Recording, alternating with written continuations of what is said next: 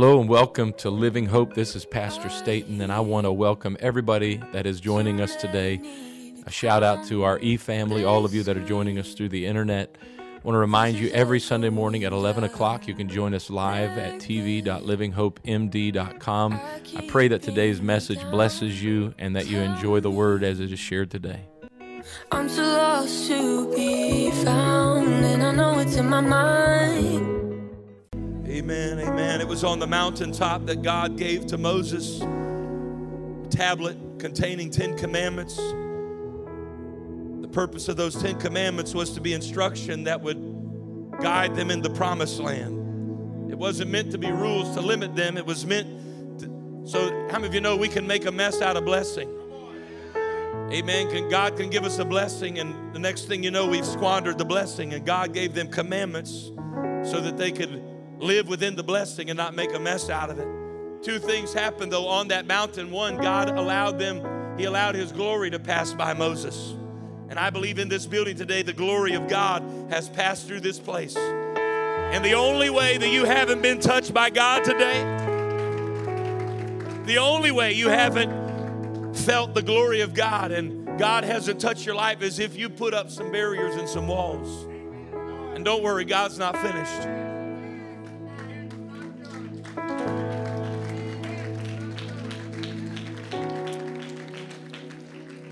But the glory of God is in and of itself. He didn't just stop there. He said, now I've got to give you some instruction.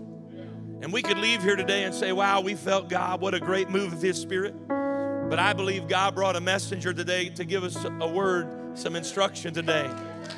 Amen. So here in just a moment, you all can return to your seats. Brother Price is going to come. And I first want to say we're so honored to have the Price family.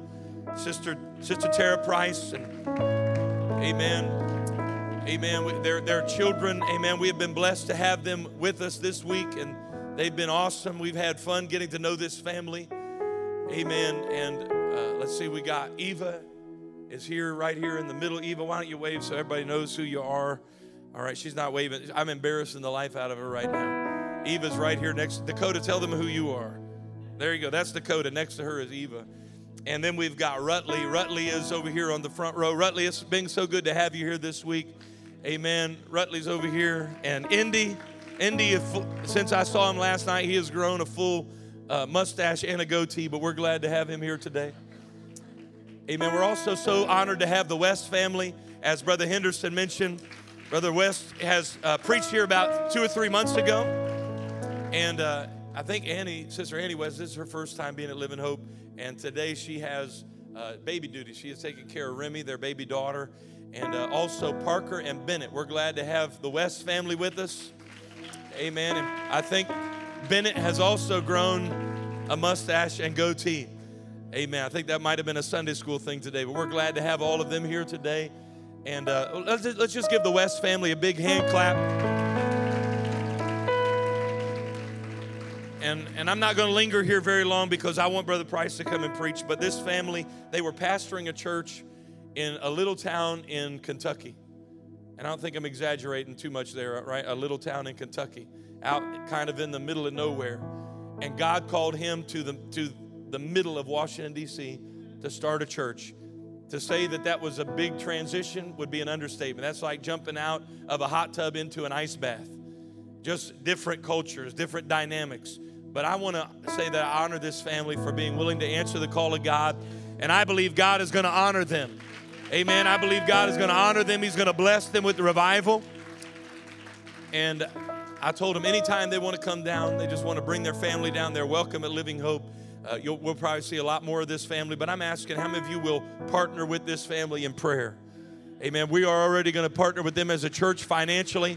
But how many of you will just say a prayer for this family? Every day when you say your prayers, you'll remember this family in your prayers. Amen? Amen. Can we stand together? The man of God is coming right now. We have been so blessed this week to have Brother Paul Price ministering to us. Amen. I want to say how grateful I am for his ministry. He's gotten right down and connected with these young people. He's preached on their level. But today we want him to preach to us whatever God has given him. So as he comes, can we welcome him with a hand clap? Come on, clap it to Jesus right now. Would you clap your hands one more time and let him know how much we love him, how thankful we are for what we feel in this place. Amen. I'm going to tell you,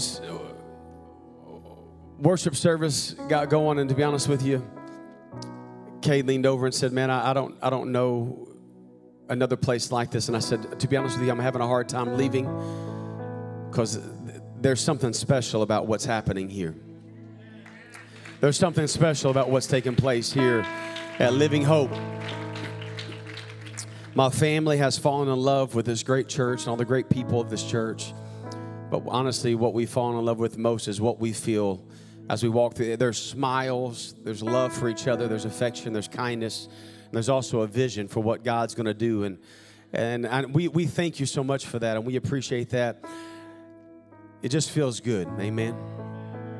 It just feels good. I was walking in this morning, to be honest with you, a bit torn, but I felt very much so clarity just a little bit ago, and then throughout the worship service. And I feel like God, I truly, truly believe that He does desire to do something still here today. And I'm going to ask you to help me. Let's just ask God to touch us one more time. Can you just help me one more time and say, God, I pray, speak a word into my spirit, God. I'm asking in Jesus' name, God. We thank you, Lord, for what you're about to do. Lord, we thank you for it. We trust your word, God. We have faith in your word, God. We have faith in your word, God. And we're here for you to speak to us today, God. And we believe, Lord, that you have orchestrated this moment, this time, God. We thank you for it. We praise you for it. Let us be changed today. In Jesus' name. In Jesus' name. Everybody said amen.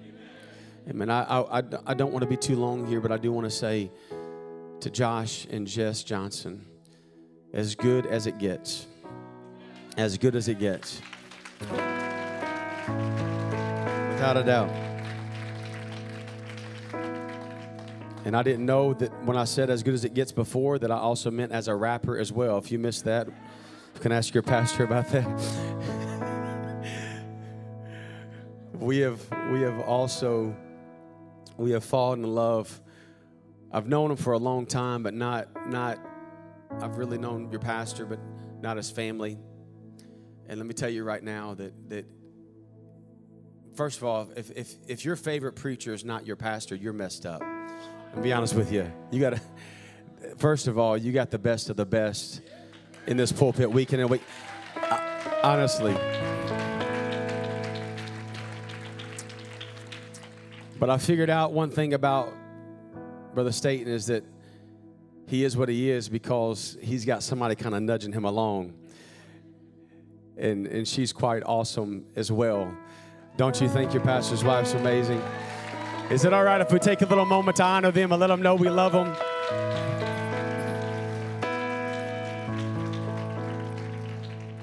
And every once in a while you find a divide between a great couple who's leading a church and their children because of maybe the focus and the priority that's been placed on a certain area.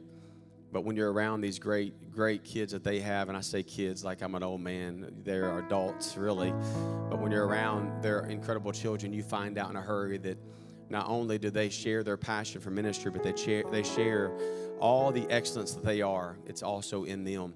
And so it's amazing to watch that and see that. Also gives us hope as much younger parents coming behind them. It gives us hope that our kids will be the same. And we love them so very much, but we also just love each and every one of you. We have loved this week. Amen. It's good to be with the West family, and there's no one like Jerry West in this world, and that is the truest statement I'll make today. But there's no one like him. And Andy, we pray for you all. We pray for you daily.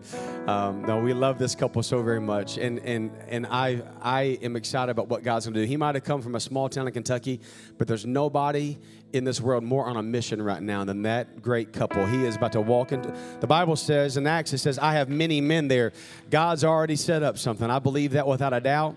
God's already made a way, and He's just joining efforts with others that have done it. God's about to build another great church in D.C. Amen. There's going to be a revival in D.C. D.C. needs a revival. Amen. I'm thankful for that. Amen. And I'm going to hurry on here. If we can turn in our Bibles, let's go to 1 Samuel chapter 30. Actually, forgive me here. Let's go to chapter 16 and 7. 1 Samuel 16 and 7. And we'll start here today. And I'll be mindful of your time. You guys have been just amazing, and these young people. It's been so much fun hanging out with them this week and seeing what God's done in their lives. 1 Samuel chapter 16 and 7. The Bible said, "But the Lord said to Samuel, do not consider his appearance or height of his stature, for I have rejected him. The Lord does not look on the things people look at." It's just, we see in the scripture often, but this is very important that we get the concept of this. This is a concept more than just a statement. This is something that you need to understand in life as a concept. When you get a report, you need to understand that the Lord doesn't see the things that people see. I want you to hear me right now. I want you to hear me. I want to just take one moment here and nudge you to tell you right now, those who walked in with doubt, I want to tell you real fast, the Lord doesn't see or look the way that people see. Amen? It goes on and it says that He doesn't see the things people look at. People look at the outward appearance. People see other things. They gather what they can gather. But the Lord looks at the heart, or the main part of it, the meat of it. There's something we got to gather in this, and I believe the Lord's going to speak to us today. I want to speak to you on the simple topic of the ministry of lily work. The ministry of lily work. Let's pray together one more time. God, we ask you and we thank you. You're going to speak in this place. We thank you for it. We magnify you. And God, I'm asking, Lord, speak a deep word, God. I'm asking you, use me today, God. I believe and I feel you here right now. I feel your presence. And we need it in Jesus' name. We desire it. Amen. God bless you. You can be seated.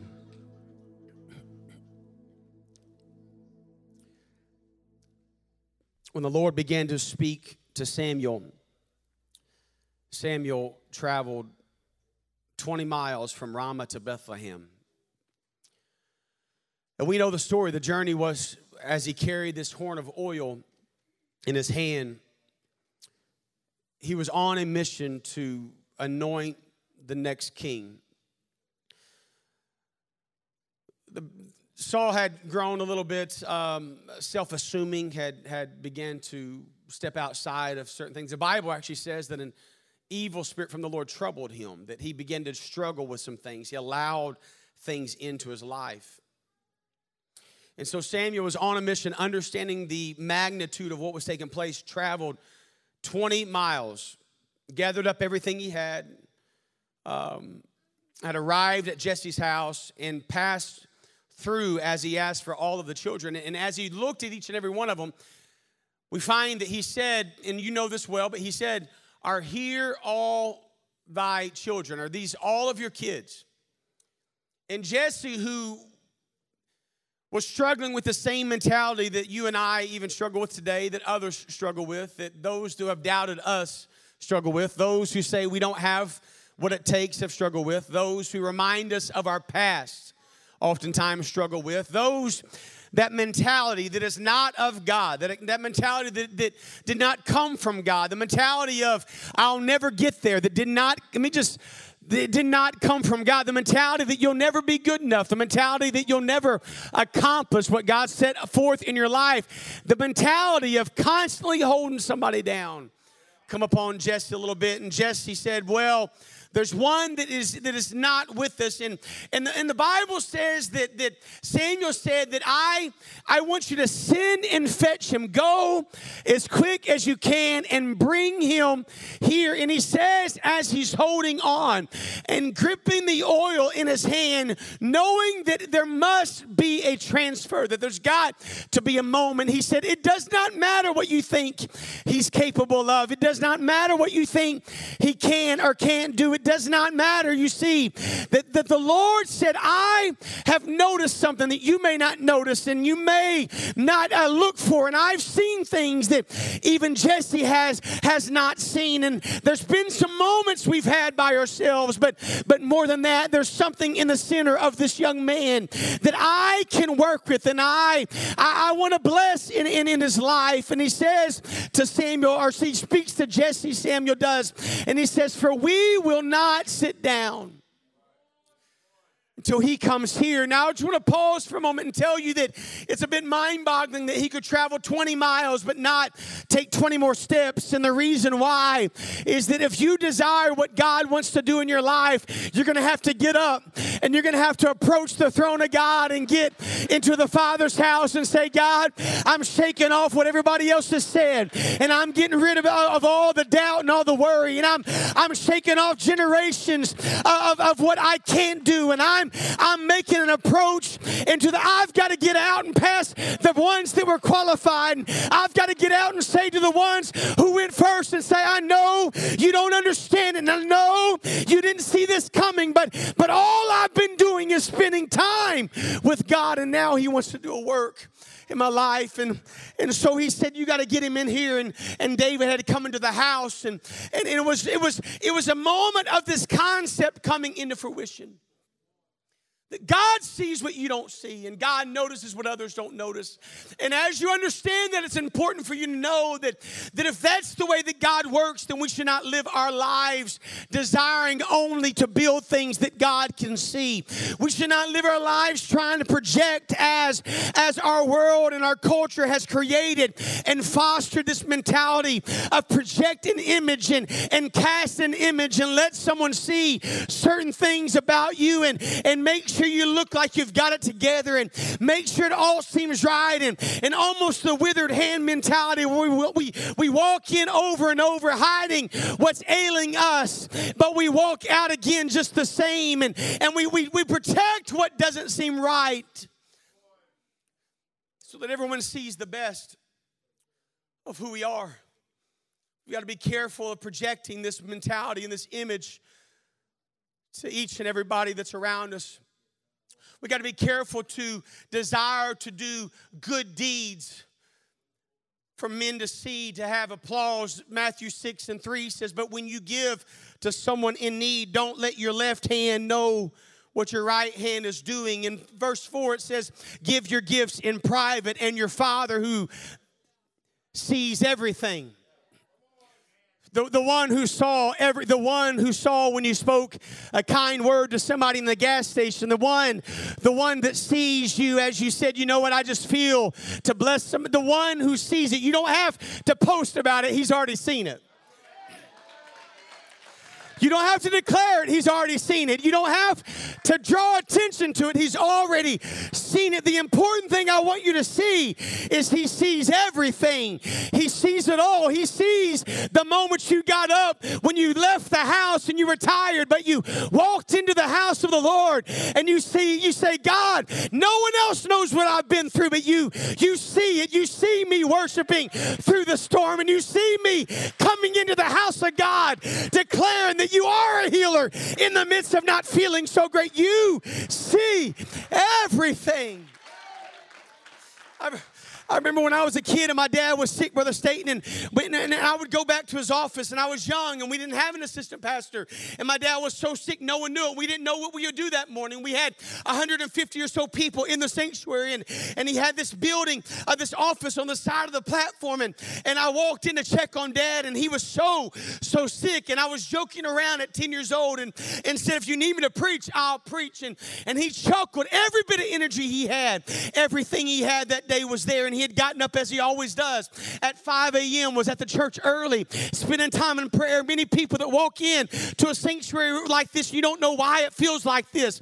It's because early in the morning, there's somebody way before it's time setting the place and giving God praise and setting the tone for the day. And my dad, though, I remember checking on him and saying, Dad, are you going to be okay? And he said, I'll be fine. And when he got up, he kind of stumbled a little bit. He was maybe 50 years old, and he stumbled a little bit, and I grabbed his hand, and his collar was wet from sweating, just a fever on his body. And these days you'd say don't go to church. Those days it was okay, but he got up, and I didn't know how he was doing it. He stumbled across that office, and my dad was never really sick. When he got sick, it was almost shocking. But I remember thinking there was a magic door handle on his office door. Because I kid you not, when he walked to that door and he got to the door and he reached up and he grabbed that door handle, and before he walked out, he stood straight up. He took a deep breath. And he said, let's go. And he walked out as if he had all the strength. He did not have all the strength in the world. He was feeling exhausted. He had had a rough few days. But he got up, and I remember him walking to his chair. And then he got up and he preached that day. And I remember the message he preached was a message about God's a healer. How God, I'm telling you right now, sometimes you don't understand. And sometimes you're thinking, God, no one knows what I'm going through. No one knows what's happening in my life. But let me tell you right now, God sees everything. Your Father who sees everything. The ones who went through the tough times. The ones who's been up since 3 a.m. The ones who walked in anyway and said, God, I'm going to walk into your place this morning and worship you. He sees everything. He sees it. And so, with that in mind, you must understand that doing the things nobody sees is important to God. The Bible tells us that as Solomon was ready to construct the temple, that he sends word to Hiram, the king of Tyre, I believe is how I'm from Arkansas. I'm pronouncing it wrong. Let's just be real. Tyre, I don't know. But he sends a message to Hiram, and he says, I need your best supplies. And I need your best man. I need somebody who can help me construct this thing. And Hiram got excited, and he began to bring all the resources together, all the materials together, and get all he could. And he pulls all these things together. And then he goes and he says, I've got somebody. His name's also Hiram, but he gives him a title, Hiram Abi. And he gives him this title because his name meant Master Hiram. And Master Hiram was the man that he sends to Solomon to build the temple that he was wanting to so badly accomplish in this time. And he sends Master Hiram over to build this great temple. But this Master Hiram was not missed by many people. He was not a celebrity. He was not somebody that they would say, oh, he's the greatest builder in the world. This is not somebody that would be greatly missed, just known by those who needed his service. And so he calls him to come, and as Master Hiram shows up to build, he begins working, and he begins pouring himself into this temple and pouring himself into the work of each and everything that was there. But 1 Kings chapter 7 and verse 22 says, and upon the top of the pillars was lily work. So was the work of the pillars finished. It doesn't say that they were completed before this. It says that they were completed in this time. But the question would arise and come to ask, why and what would lily work be? Just for time's sake, these were pillars that were constructed of brass and great materials. And about 30 feet tall would have been the actual pillar. But then the Bible says there was a chapiter, and that chapiter would have been something that would have been a broader base. And they weren't holding up anything. They were standing freely. About 63 to 67 feet high, they would have been standing in front of the temple. One named Boaz and one named Jake. And we were very symbolic.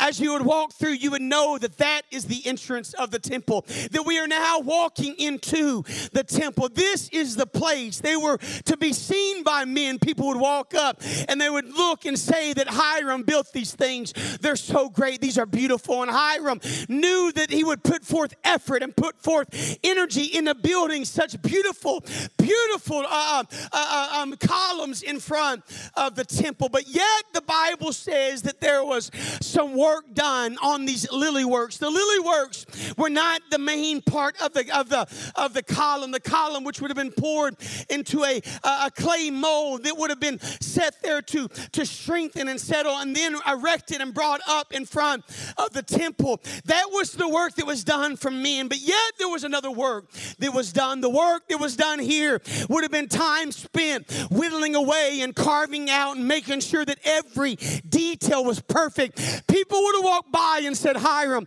I'm sure you've got other things to do. I'm sure there's much other work you should be doing. I'm sure you could find a way to spend some time somewhere else. But yet he stayed the course, and he worked and he worked and he worked. Nobody would come by later on and pat him on the back. Why is that? Because no one would see it. He knew these would stand in a place that no one would ever again see once they were lifted up. He knew, Pastor Staten, that no one would come by and pat him on the back. And he knew no one would say, that's the best thing I've ever seen. But yet he did it. Yet he did it. Yet day in and day out, he did something that was calling himself above and beyond the task that was at his hands. He knew without a doubt that no one would give him accolades. The Bible discreetly passes by this and says on top there was lily work. So they were done. The Bible doesn't even give credit in the way that I believe it's truly possibly due. Why is that? It's because it was never meant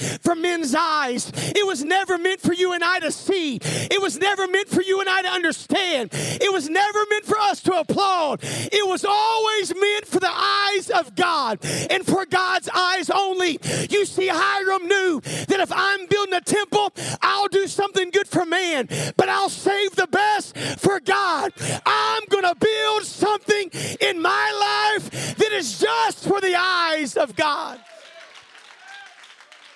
Just for God's eyes. Just for His eyes. Babe, I don't know if you're okay with this.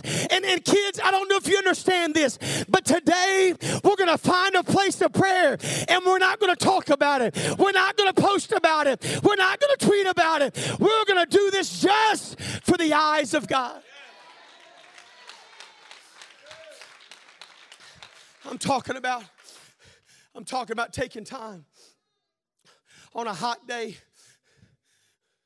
When I could no one would know if I stopped. No one would know if I quit. I got lots of work to do, Hiram probably thought. I got lots of effort. There's other things I could do. I could find myself working back here, but Hiram never did. He never desired that. He spent so much time. Many commentaries speak about the most intricate details you could ever imagine were placed on the pillars.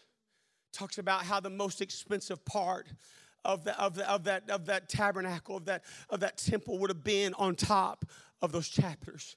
The things that you and I could find most valuable today, if we could go back and take one piece off, the thing we could find as most valuable was on top of those columns. Yet man never saw it. One fear I have about the modern church is that we are building a church for man's eyes. I worry as I scroll through Instagram on a Sunday afternoon. Many times I see certain things, and I wonder, why didn't we do any things before? Why didn't we do all these certain things? And I'm not knocking anything. Don't misunderstand me. I beg you, don't misunderstand me. But I just wonder sometimes, if we didn't think the neighboring church could see us, would we really, really be doing so much work that we're doing? I don't mean this in a bad way, but I hope my motivation is not to sit back and to say, look here, I'm talking to this guy down at the road, and I want you guys to know, I hope my motivation is more to say, God, I want you to lead me to somebody. I want you to draw me into some place. I want you to bring me to a place where I can do a work, and I don't care who sees it, and I don't care who notices it. I don't care if anyone pats me. I don't care. I just want to know. The Bible says your Father who sees everything, the one who sees everything, the one who looks down and sees the lily work ministry. I can't help myself, but Sister Naomi, I watch you day in and day out. Sister Etta, I've watched you day in and day out. So many others who are here serving, and I'm not pleased. I know there's others that said maybe I wish I could. I'm just talking about a few that I saw this week. Sister Naomi walking in, and every time I saw you had a vacuum today, I was not shocked at all when I saw a kid hiding under the table eating donuts, and guess who was standing by with the broom just waiting for her to get done? Sister Naomi. She said, I just figured I'd let her make the mess, and when she's done, I'll clean it up one time. And I couldn't help, but I thought, you know what, Naomi? That's lily work. That's what that is. That's lily work. I don't care if anybody pats me on the back. I don't care if anyone says good job. I don't care if anybody says, I can't believe you're so great. She just says, you know what? Give me a broom. Why is that? Because I'm building something for God to see. I'm building something for God to see in my life.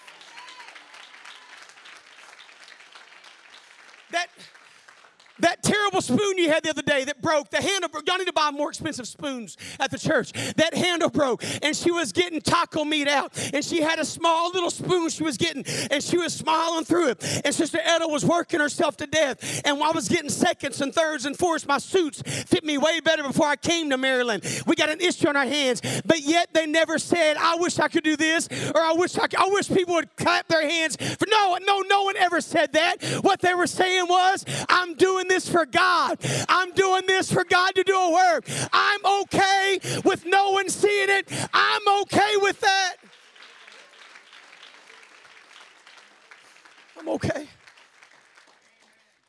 I'm hurrying here, but listen to me right now. There's in our early days when my wife and I planted a church, and can I just be at home for a moment? You guys have already, I love you, you love me. We're a happy family. I just feel like I got to go there now. You got to do it. You were thinking it, I was thinking it. Somebody even said it. Let's just do it. Sorry about that. When we went to Northwest Arkansas to plant a church, I'd give anything if we had this right here, to be honest with you.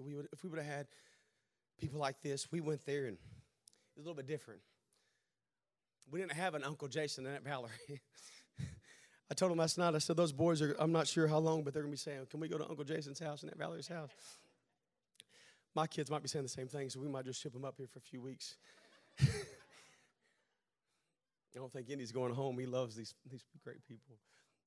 Yeah, you go ahead and do that. We started that church, and we got there. We were all by ourselves. There was a few churches in the area, and we loved them.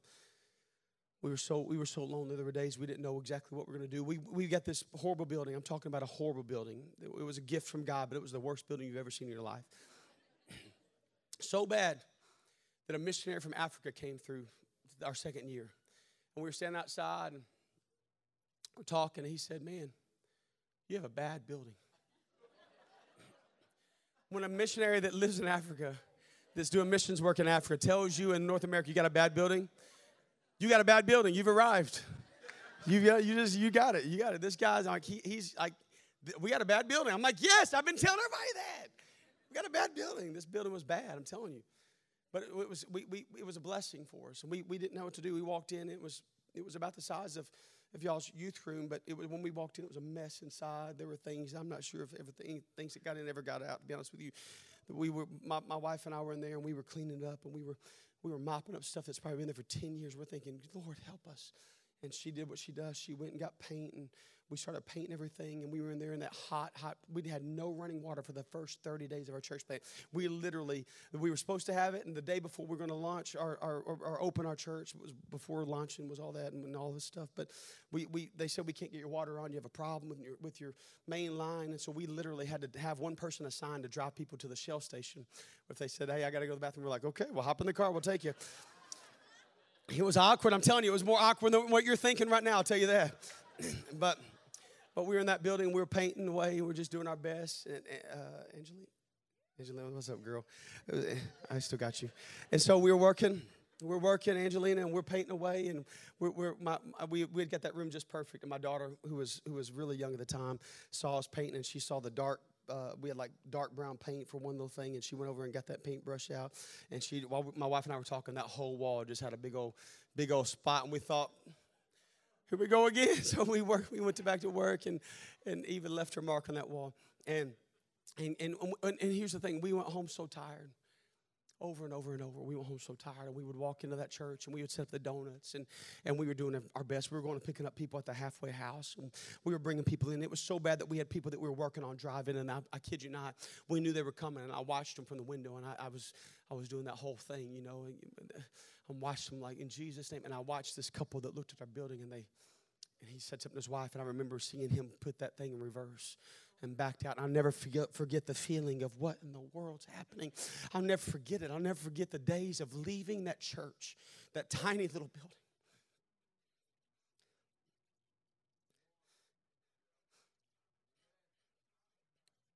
With just a few people praying that God would do something. And then I'll never forget, as another one would come in and another one would come in. As another one would come in, and there were moments we had nothing. We did not even know how in the world we would get to the restaurant that day, and yet we were trying our best to get these men that we packed in our car back to the place, trying to help them get through stuff. And we didn't know where it was going to come from. We didn't know, and we would get on Instagram and Twitter, and I'm not knocking anybody's results, but we would see people post that 48 got the Holy Ghost today, and 9 were baptized, or even just 1 got the Holy Ghost. And we would look, and we would try to compare things, and we would forget about some things that were going on. Yet we were building a foundation, and somebody else was reaping a harvest, and we didn't understand at the moment, but there were moments we would go home and we wouldn't even say a word to each other. She would take Eve and we'd put her to bed, and we'd go sit down and just stare at the wall, not knowing, but everything changed on a certain day when we had to make up in our mind that I don't care if anybody else sees it. I don't care if anybody else notices it. I don't care if anybody else says great job. I don't care if any of that comes. I don't care. God sees everything we're doing, everything we're doing. And at that point, from that point on, it became about we got to get up and work in some lily work area today. We got to get up and whittle away. We got to get up and carve some things out. No one else sees it, but God sees it. And if God sees it, that's enough for me. If God sees what I'm doing, that's enough for me. It's enough for me if He sees it. I want to take your attention quickly here to 2 Chronicles chapter 20. 2 Chronicles chapter 20, the Bible says, and let's look here, verse 11 and verse 12. I want you to get this real fast. Because when you build things for God to see, He sees what you're doing. 2 Chronicles 20 and 11 and 12, it says, here they are, rewarding this. Let me just take a moment here and back up for a moment. Jehoshaphat, the king of Judah, in this moment stood in the congregation, and he sees all that's coming. And he begins to say, as he's speaking, O Lord God of our fathers, art not thou, in verse 6 this is, and I'll read this quickly and we'll keep that scripture up. Art not thou God in heaven? I don't think he's saying, are you not God? No, he's speaking of his might and what he is in his mind and what he is in his heart. He says, and rulest not thou over all the kingdoms of the heathen? And in thy hand is there not power and might, so that none is able to withstand thee? What he's saying is, I don't know what else to do, but aren't you able to do this work? Don't you have the ability, God, to do this? Verse 7 says, are not thou our God, who didst drive out the inhabitants of this land before thy people of Israel, and gavest it to the seed of Abraham, thy friend forever? And in verse 8, and they dwelt therein, and have built thee a sanctuary therein for thy name, saying, if when evil comes upon us as sort of judgment and pestilence or famine, we stand before this house in thy presence, for thy name is in this house, and crying to thee in our affliction, when then thou wilt hear and help. And he's speaking and saying, are you not that God? Is this not you? Are you not the one? This is exactly what you spoke to us. And so now behold, the children of Ammon and Moab and Seir, whom thou wouldest not let Israel invade when they came out of the land of Egypt, but they turned from them and destroyed them not. Behold, he says, I say, now they reward us to come to cast us out of thy possession, which thou has given us. They've come now for us. He goes on to verse 12. And he says something that's so amazing because it's again a piece of the concept of God seeing. Our God, oh our God, without not judge them. For we have no might against this great company that cometh against us. Neither know, we don't know what to do. I don't know what to do, God. I feel paralyzed by my situation, by my condition. I feel paralyzed by what I lack.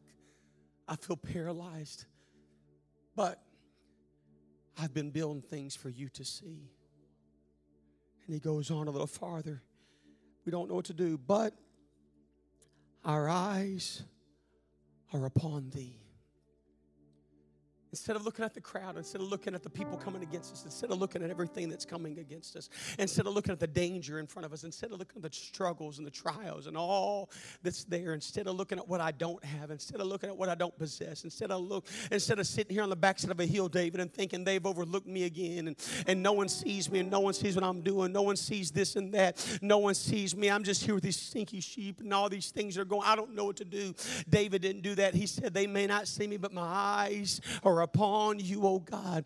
I'm looking at you, God. And Jehoshaphat said the same thing because he understood the concept of building something only God can see. He said, when they come against me, I'm not going to look and I'm not going to grab a sword. It's not going to do anything. All I know to do is say, God, aren't you the God of heaven? Aren't you the God that's above all? Aren't you the God that's able? We don't know what to do, but I want you to know a thing as we stand here and as the people might fear a little bit, I know one thing, that my eyes are upon you. I'm looking at you, God. I'm looking at you. My eyes are upon thee.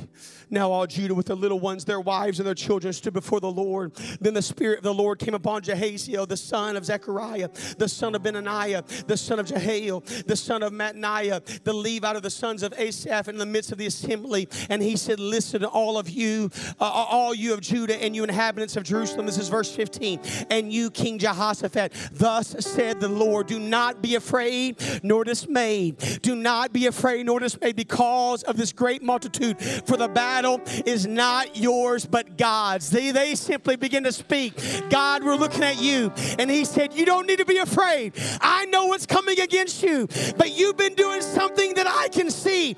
And because you've been building that, I've been watching you. And so the battle that's in front of you is not yours, but it's mine. The battle you're facing is not yours, but I'm going to face this battle. This is my battle. This is my battle. And so, as you walk in weary, as you walk in tired, as you walk in broken, let me encourage you right now, don't get caught up. Don't get caught up and wondering if anybody notices, if anyone sees it. You just keep working in lily work. You just keep pouring your heart out to God. You just keep getting up day in and day out, saying, God, I'm going to trust you again. My eyes are upon you. Oh, God, my eyes are upon you. I'm asking, would you stand to your feet this morning? I feel as if someone came today and you didn't know, but you needed a reminder. You needed a reminder one more time. You've been walking through situations in life. You're tired and you're weary. Thank you for already coming. I want to let you come this morning. If you feel a nudging in the spirit right now, I wish you'd come and lift your eyes high and say, God, I didn't know how and I didn't know what, but I still don't know what to do. But I'm looking at you, God. My eyes are on you, God. My eyes are on you, God. In Jesus' name. Come on, would you open your heart to him right now? Maybe there's a couple here today. You can join together and say, God, we're trusting you right now. We're trusting your word right now, God. In Jesus' name, in Jesus' name. Sometimes it is easy to start on your destination without knowing the exact path that it takes to get there. To get to our destination, we need to follow the one who knows our predestined path. Be sure to subscribe and watch us every Sunday at 11 a.m. Eastern Standard Time. Also, visit us at www.livinghope.com livinghopemd.com. So I'm gonna wait on you, Jesus. I'm gonna wait on you, Jesus.